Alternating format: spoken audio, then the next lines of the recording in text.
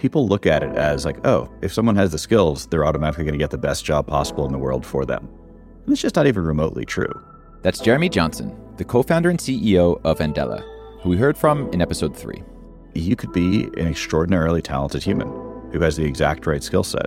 And if you don't have exposure to the right people, experience in the right environments, people are really reluctant to hire. It brings to light this idea of job matching, of platforms like Andela playing a role not just in upskilling job seekers, but of physically connecting that supply to demand in the marketplace.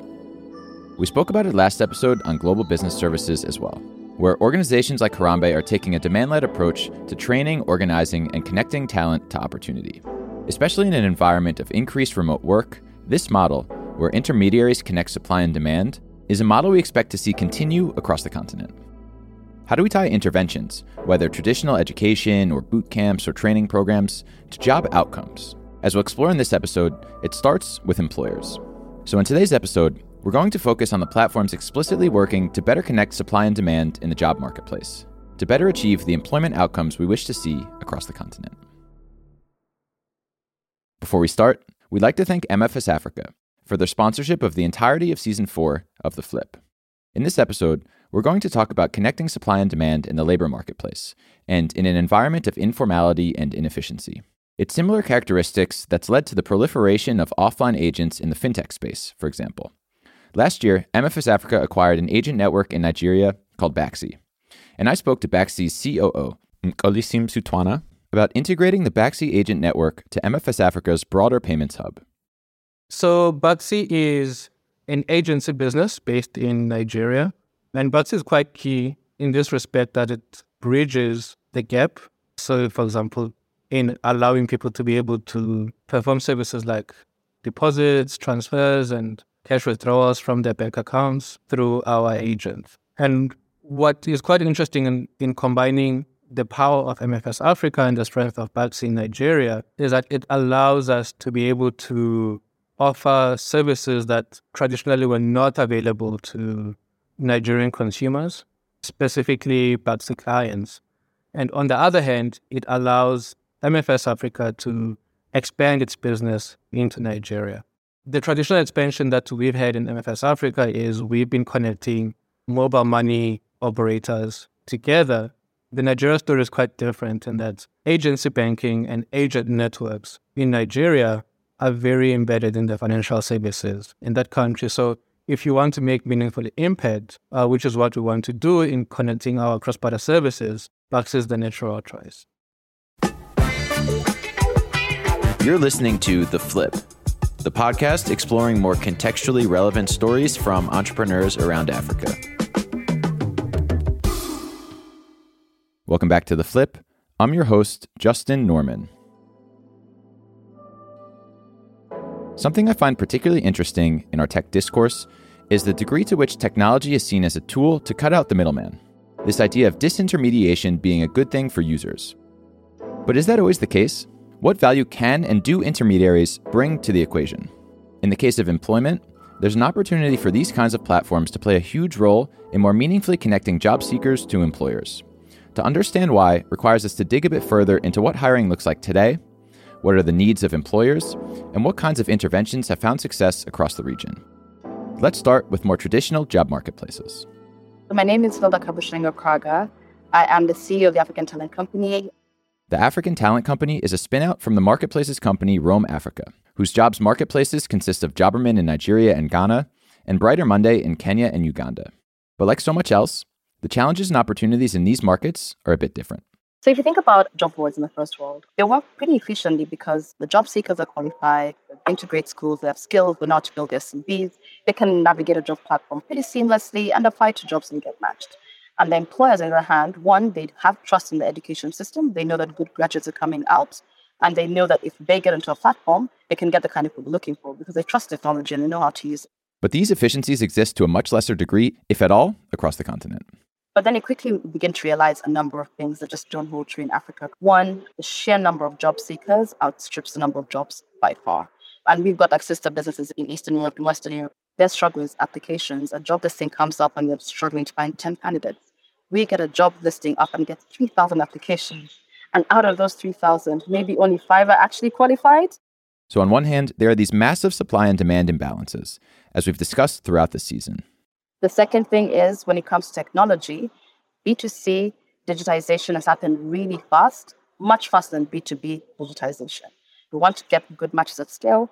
On this hand, we have to deal with the quality of job seekers. On the other hand, we have to build trust with employers. And in this context, this is what hiring looks like in a lot of cases today. Historically, the market is an offline market. You're looking for somebody to fill a role. You ask around your friends. You put it on the newspaper if it's that important. I always tell my team, like, one of our biggest competitors is not even, say, a LinkedIn or like another competing job platform. No, it's just scribbles on the walls. And you just go on the wall on the street. It's like, 12 agents needed, call this number. And people will call that number and will show up for interviews and they'll get jobs. That's how decentralized the job market here is. Digital jobs marketplaces help to solve these problems, of course, not only in better connecting the two sides of the marketplace at scale, but in utilizing data, skills assessments, psychometrics, behavioral analysis, to then leverage their database of job seekers to more efficiently find and attract talent for the specific roles employers are looking for. And that raises the question, what kinds of roles? We still have huge gaps across the bread and butter of work, and that is education, healthcare, agriculture. You see this a lot in our platform. Yes, software developers are in high demand. So are nursery school teachers. There's a huge skills gap there. So are agribusiness experts. So are nurses. There's a large opportunity around skilled labor, highly skilled labor, but no still considered green collar or not white collar in the African market, which is electricians, carpenters, even care work like nannies, for example, and adult care. Those jobs have to be extremely dignified, right? And quite high earning. Now, when I think about where the jobs are going to come from, I think fundamentally it's going to be those bread and butter roles in society. And again, even in an environment of high unemployment, the inefficiencies of the labor marketplace leaves lots of roles unfilled. You'd imagine that if somebody's looking for nursery school teacher, it should be easy and that there should be enough around. But month after month, we still see people looking for nursery school teachers, looking at all sorts of teachers there. But those roles take a while to fill, partly because people don't want them. They're not qualified for them. They're not being trained for them. Contrast that to the types of roles that are less in demand and that perhaps too many people are being trained for. There's more probably accountants out of jobs because there's no accounting jobs, whereas there's thousands of empty EYFS teaching job opportunities because nobody's going into the space. So it's going to take explicit and intentional investment towards these types of roles. I think part of it also is historically where the investments went. So the idea in Africa that your child needs to be a doctor or a lawyer or an engineer or they're not successful meant that whoever's making decisions, of course, funded the universities better than TVET. There's a whole other mindset shift that needs to happen there because that's where a lot of the jobs are. So when we know where the jobs are, we can more explicitly train and develop the talent to fill these roles. This is largely the work of employment programs. When you look at what are the drivers of unemployment, whether you are a college graduate or otherwise, there is, on the one hand, are there enough jobs being created locally? And then is the system, and when I say the system here, I'm talking both about the education and the workforce system, are they producing people who have the requisite skills, capabilities to successfully get hired and to thrive in those roles? That's Dr. Mona Morshed, the global founding CEO of Generation U Employed, a nonprofit network focused on economic mobility for adult learners, which was founded with McKinsey. Once you get to post-secondary, when you look at the professions in demand in an economy, or in a city even, are there programs that not only are going to train you in the technical skills, behavioral skills, mindsets you need to thrive in those roles, but are they also going to help place you in these roles? In the workforce system, the vast majority of what's out there is, one, is it training you in the right stuff? And often the answer to that is no. And then is it helping you to get into the job? And in most cases, the answer is no. It became clear in my conversation with Mona the importance of focusing on the jobs and the placement. Particularly when we're talking about populations that face the greatest systemic barriers in any society. That last mile of how to place you in the job, that matters a lot. I think often when people think workforce, it's all about training. Training is one of 7 things that we do. Generation has developed a 7-step process for working with its learners, and it starts with demand. Step 1, jobs and employer engagement. Step 2, learner recruitment based on labor demand. Step 3, profession-specific training. Step 4, interviews with employer partners. Step 5, mentorship during and after the program. Step 6, calculating return on investment for employers, students, and society. And step 7, taking a data-centered approach at every step along the way. You'll notice, crucially, that the first step starts with jobs and employers. The very first step is that we mobilize jobs for the target profession. And that happens first, so that you don't end up in a situation where people train, and then they come out the other side and there's no job there, right? So we reverse that. And I'll say that at this point, we have about 9,000 employer partners across our countries. So jobs first, and then and only then do they recruit talent for the program. The second piece is that we then recruit our learners. Then our learners go into profession-specific boot camps that are anywhere from 6 to 12 to 14 weeks long. What we're doing in that boot camp is we're taking individuals who typically have no experience in the given profession, and we're preparing them for an entry-level job in that profession. We're supporting them to really master the activities that you need in that job. So the program is 80% practicum. And then in parallel, we're offering social supports. So mentorship could also be a daily living stipend based on the needs of our learners.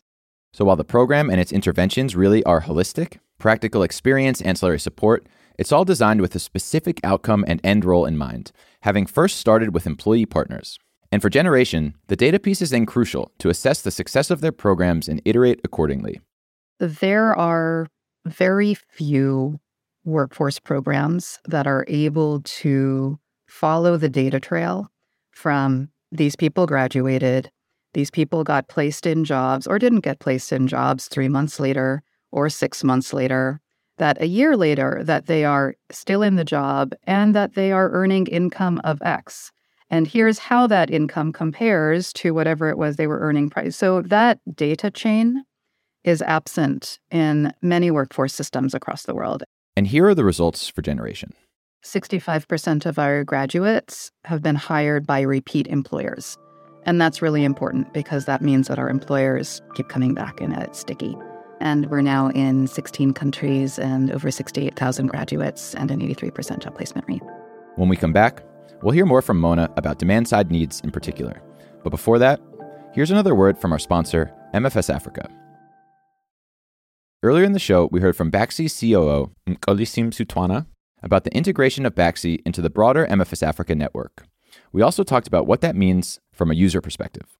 So some of the initiatives that we're doing and are quite interesting for us is offering the ability, for example, from our mobile network operators, money transfer organizations, to be able to access the agent network in Nigeria. And this is where it beautifully comes together. If you are a Baxi customer, you've already provided your KYC, you have your wallet with Baxi, you're paying your utilities, you're buying your airtime, you're doing your agency banking. Now, let's say you want to be able to pay for your Netflix or pay for Spotify. Through your Baxi wallet, you're able to just request for a virtual card. And once your card is funded, then you're free to perform a various number of e-commerce transactions. So it's really synergies like that we are looking for and making sure that we're trying to provide those and extend those to our users through the power of MFS Africa. And those typical use cases are not ones that you would find in an agency business in Nigeria. So this is what positions and makes Baxi quite unique when we put the power of MFS Africa behind it. So across the continent, there's this supply and demand imbalance. And there's a related and interesting question. How do we get more employers to consider changing their hiring practices in the context of these labor market inefficiencies? Or how do we get them to use and support workforce programs like Generation? And why did they choose to use them in the first place? We've always been very clear that employers will only engage if they have a high level of desperation. So we have this informal desperation index for our employer partners where the greater the level of desperation, the more likely they are to try something different in how they hire. And that works very well to our advantage for our learners. Our learners typically don't have the same profile as what the employers are used to hiring. So if an employer can find enough of their usual hire, they're not going to look at a different talent pool. Here are the particular challenges of employers. For us, employers who are experiencing at least one of three challenges. It could be scarcity. They need 100 people, but they can only find 10. or if they're experiencing high churn. So at 3 months, they have like a 60% churn rate or whatever it might be. Or if they're experiencing high levels of productivity or quality variation. Those are the employers who come to our table, if you will. And at the same time, Generation is measuring and demonstrating the benefit to companies in hiring this way. We look at the positive business impact that comes from exploring a different talent pipeline than what an employer typically looks towards. And you show not only is this changing their life, but it is resulting in strong productivity or strong sales outcomes or strong quality outcomes.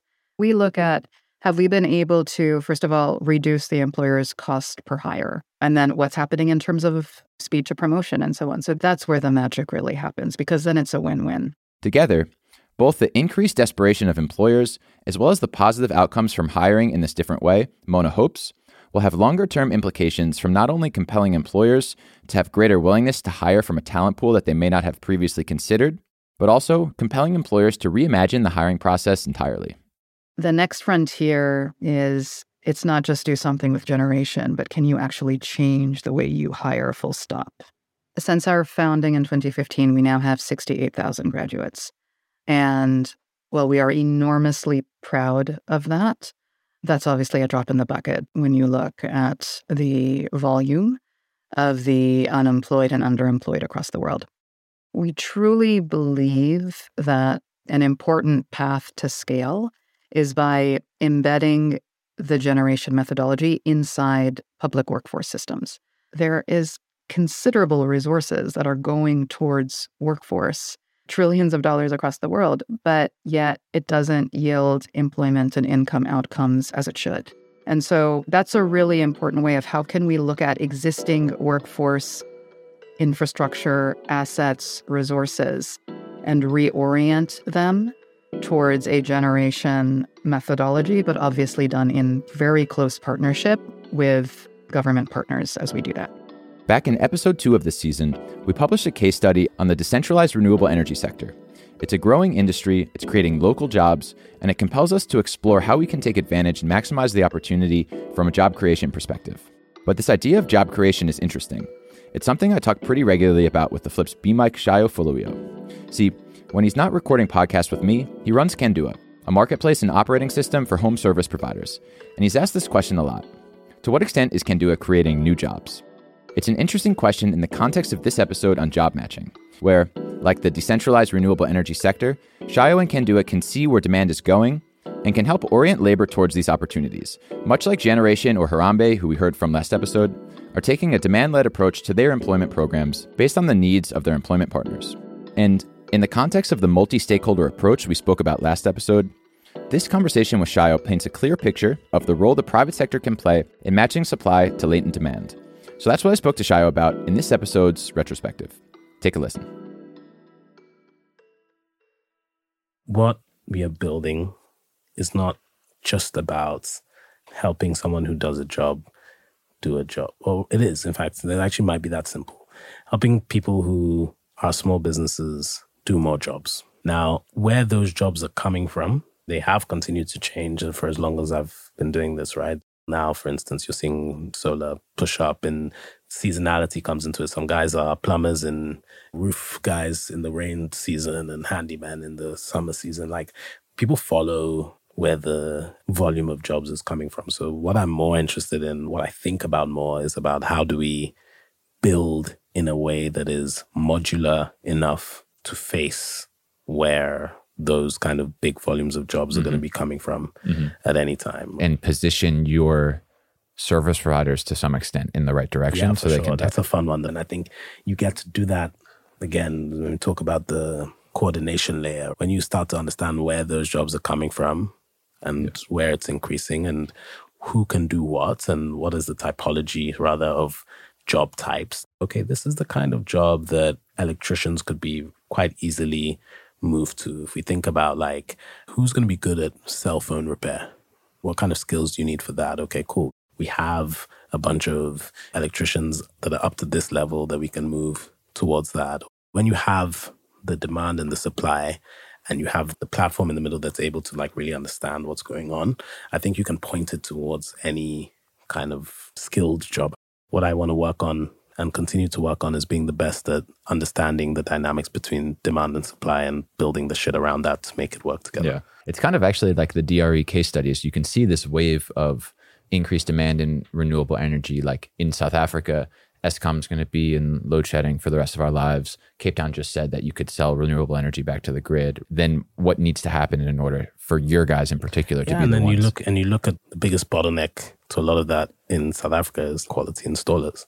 I already have a few. I have a great partnership with great training companies that can spin up a program to get the right people into it. So it wouldn't be very hard. The way I think about it from my perspective is that I'm a wonderful input into that channel. Like I can tell you what demand is looking like. I can also tell you what the shortfall is looking like. I can also tell you the feedback that we're receiving from these kind of customers, these kind of industries. And then I think another key problem that people have is like, where do we go after this? Demand-led training. That also means that there is a pathway for people to come to after they're trained or retrained or whatever it is. So it's actually like job matching and connecting labor to job opportunities. And it's kind of the same thing. In that case, it's full-time jobs. In this case, it's just demand for service jobs, and you guys are informing the workforce programs what they ought to focus on. Sure. Yeah, it's the same thing, actually. Yeah, for sure. 100% the same thing.